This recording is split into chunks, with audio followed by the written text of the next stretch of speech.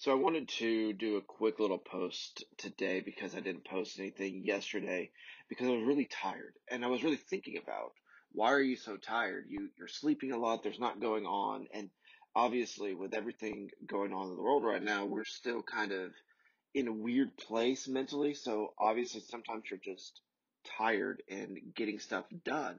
But I also think it's a lot about doing the reps. It's a lot like just getting back into the gym when I'm diving back into creative process and also business process, trying to figure out everything we're going to work on and everything we're going to do. So trying to do all that is a lot of mental lifting. And, I'm thinking about whenever I get back into the gym, once our restrictions lift, that first day is going to suck. The weights aren't going to be as heavy as I want them to be. I'm going to be a lot more sore than I expect the next day. And that's kind of what I'm going through right now. And I think it's important to treat any type of building process, particularly if it's something that you're not used to jump in and treat it a little bit like weightlifting and know that those first few reps are going to suck and you're not going to be able to get through as much. And right now I'm tired. And this is something that's usually would happen with school. I remember in grad school, those first couple of weeks of grad school were just, those weeks were exhausting because I was working 40 hours a week. Then I would go to class 2 times a week for 3.5 hours and then all the study and everything else that was going on. And I really go back to that time because it was really a very successful work time. Did everything that I was working on work out perfectly? No, of course not. But the time that I was spending was important. I think it's really important to remind yourself of whenever you're coming back from an injury and you can see I used to squat however much, I used to deadlift however much, and right now I'm not there. But you can get back to it. And I think that's where we need to look at a lot of our time and our energy is, yeah, there was a stretch that I was really, really working hard and I hadn't. And now I'm trying to get back to that point.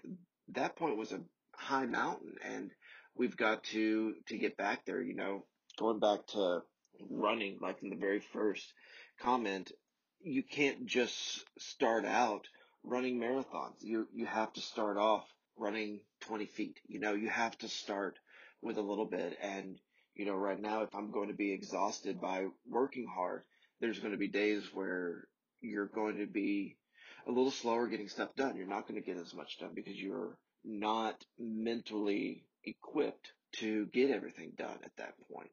And it is good to give yourself some grace to say, today I just didn't get it done. Tomorrow I will. And you go on.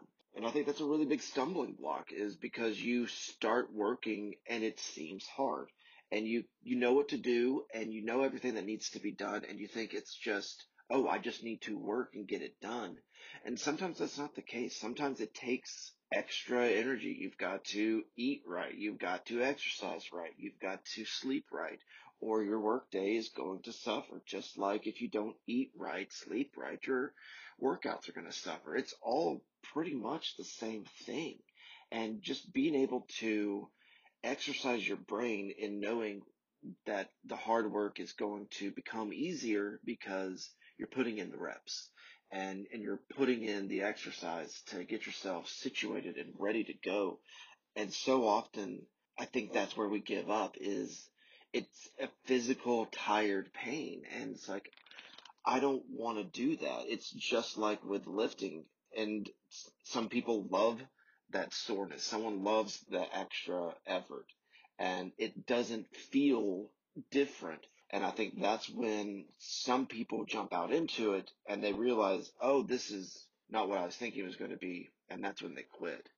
And I think we just have to remind ourselves, get up and do the reps. Regardless of if it's a sucky day and your lifts suck that day, you lift it a little bit. That's what you do. You just get up, you lift and go on. Today you get up, you work, you post and go on. And I think that's what we need to remind ourselves. And that's a lot of what Keep On Make Haste is just you keep on as you've been going. And the time that you have to make haste, those little bits of times where you can sprint, you sprint hard. But I do think there is a balance that's involved here that we need to look at. Whenever we're sprinting, we're going, and we're noticing something, we stop and we look at it. We take some awareness of a problem popping up. And that's something I'm doing right now with a lot of new program trying to release. And I was doing it and putting it all together. I was getting it situated. I wasn't ready to go yet, but I was needing to find clients. So I was getting this like angst. I wouldn't even call it anxiety or fear. It was just an angsty feeling in the body. It was just like hold up. And the reason that was happening was I was sprinting too much. I was rushing too much and needing to be a little bit more patient to make sure that the customer experience that I was going to provide was something I would want to do. Because if I went through everything, purchased this, would I be satisfied? And I think that's a huge thing to do. It's just being able to pay attention to those little moments that pop up.